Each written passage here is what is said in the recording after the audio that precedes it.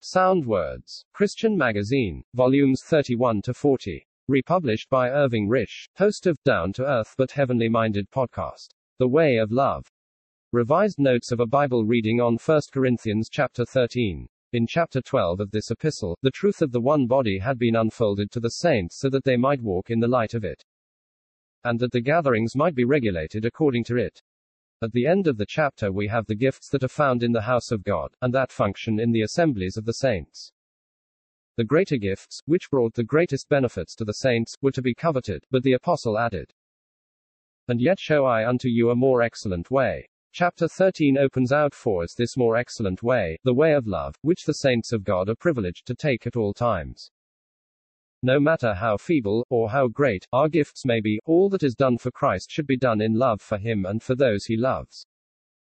The setting in which this precious chapter is found, as well as the opening words, make it clear that Paul had specially in mind the functioning of the gifts of the Holy Spirit in the assembly of God. While together, in assembly, the saints of God ought never to forget that by the Spirit of God they have been formed into one body, and that all that is done should be in the power of love. Where the Holy Spirit is present to guide, there is no room for self-assertiveness or for human direction. Where all belong to one body, independency should not raise its head. If love controls all, there will be the absence of all thoughts of self. There had been a great deal of disorder in the assembly gatherings at Corinth, and these things had been written to put matters right. To prevent or correct disorders, some have had recourse to human arrangements, and in this way have set aside the divine order given in the Holy Scriptures. It is plain from the opening verses of our chapter that the exercise of gift, and especially the gift of tongues, had much to do with the confusion that was manifest in the gatherings of Corinth.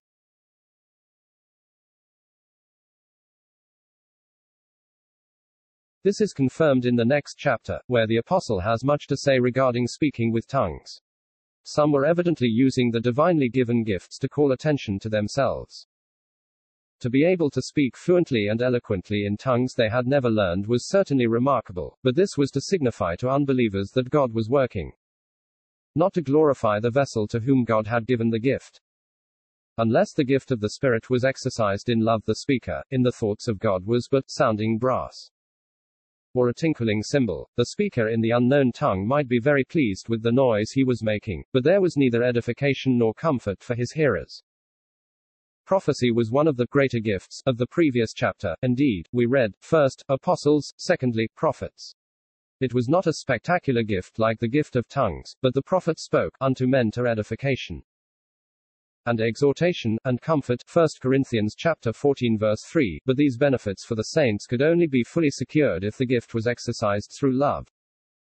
From this divine warning we can see that truly gifted servants of the Lord may use the gifts to obtain a reputation for themselves, instead of ministering for the blessing of others.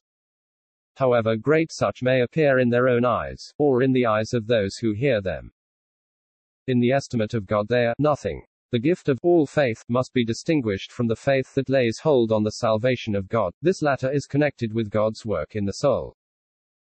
The former may be exercised by one who has no living link with God, as are those referred to in Hebrews chapter 6 verses 4-5. It is not difficult to see how that one displaying great faith can become inflated, and be highly esteemed by those who have come under his influence. On the other hand, a real Christian who possesses this gift, and exercises it in love, could be of real help to others, and a testimony to the goodness of God. Human philanthropy passes for divine love with many, but their springs of action are diametrically opposed. Men can bestow all the goods to feed the poor without reference to God at all, the action being directed by the pride of the human heart. Martyrdom may come from similar motives, for many have died for country, or for some religious, political or philosophical creed, without a thought of God. It is even possible that some who died as Christian martyrs were Christian only in name, some other spring of action, rather than divine love, bringing them among true Christians who died for Christ's sake. Those who have impoverished themselves, or who have given up their lives, have not profited by their actions in the sight of God if divine love was not the motive of the sacrifice.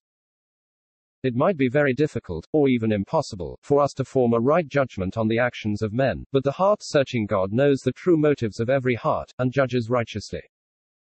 Such things as we have considered have been written that we might be found before God, judging what is of the flesh, and endeavoring to act by God's grace in love, saying like one of old, Search me, O God, and know my heart, try me, and know my thoughts, and see if there be any wicked way in me, and lead me in the way everlasting. Psalm chapter 139 verses 23 to 24. From verse 4 we learn what love is, and what it is not. It suffers long and is kind, it does not envy, nor is it insolent or rash. Some of the beautiful traits of love have marked the saints throughout the different dispensations. We see the kindness of God in such as Joseph and David, unselfishness and meekness in Moses and Paul, patience and endurance in such as Job and the great cloud of witnesses mentioned at the close of Hebrews chapter 11.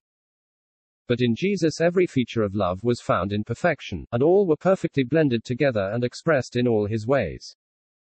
Long-suffering and kindness mark God's dealings with men from the beginning. They are features of the divine nature to be manifested by all God's children.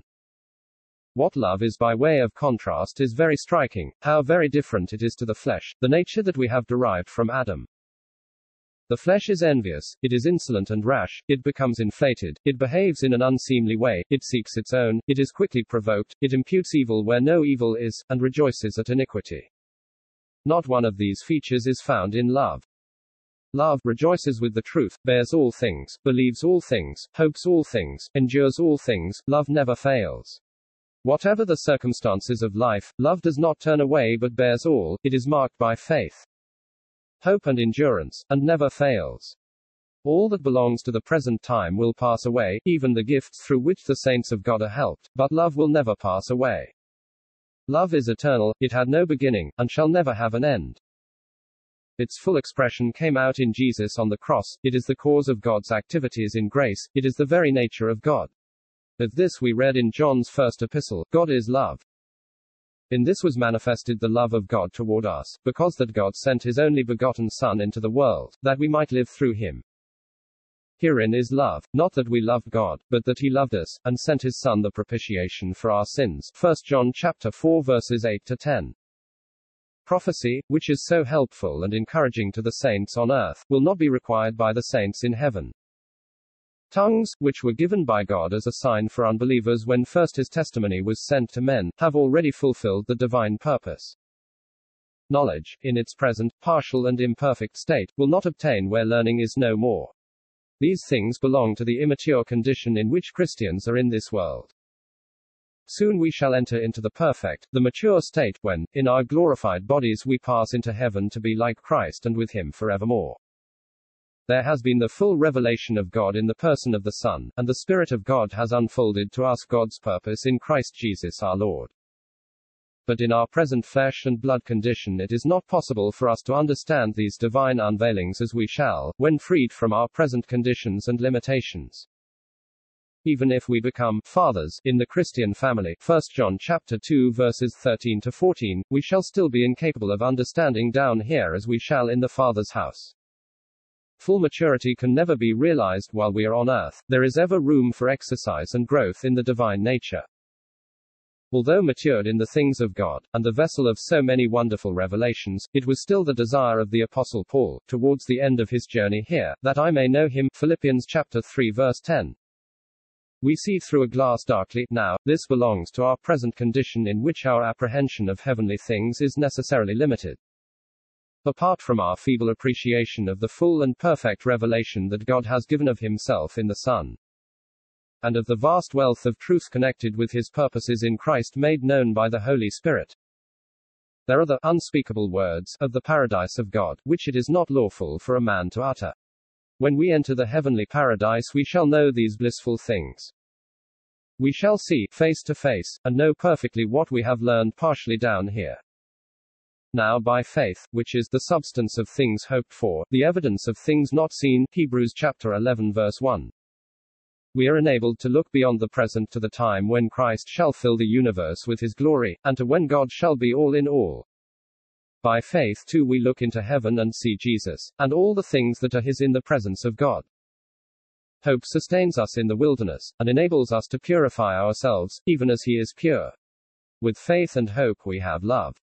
That which has been divinely implanted in our hearts through the sovereign working of God in grace, and which has been shed abroad in our hearts by the Holy Spirit. That love is to control our thoughts and actions for the pleasure of God. But very soon the things that faith has enabled us to enjoy will be actually possessed, and the things hoped for will be realized in the company of Christ. But the love that we have known in Jesus will be the same when with him in the heavenly home. This is the love we are to follow after, and that we are to manifest in all our dealings with the saints of God in the assembly, and at all times.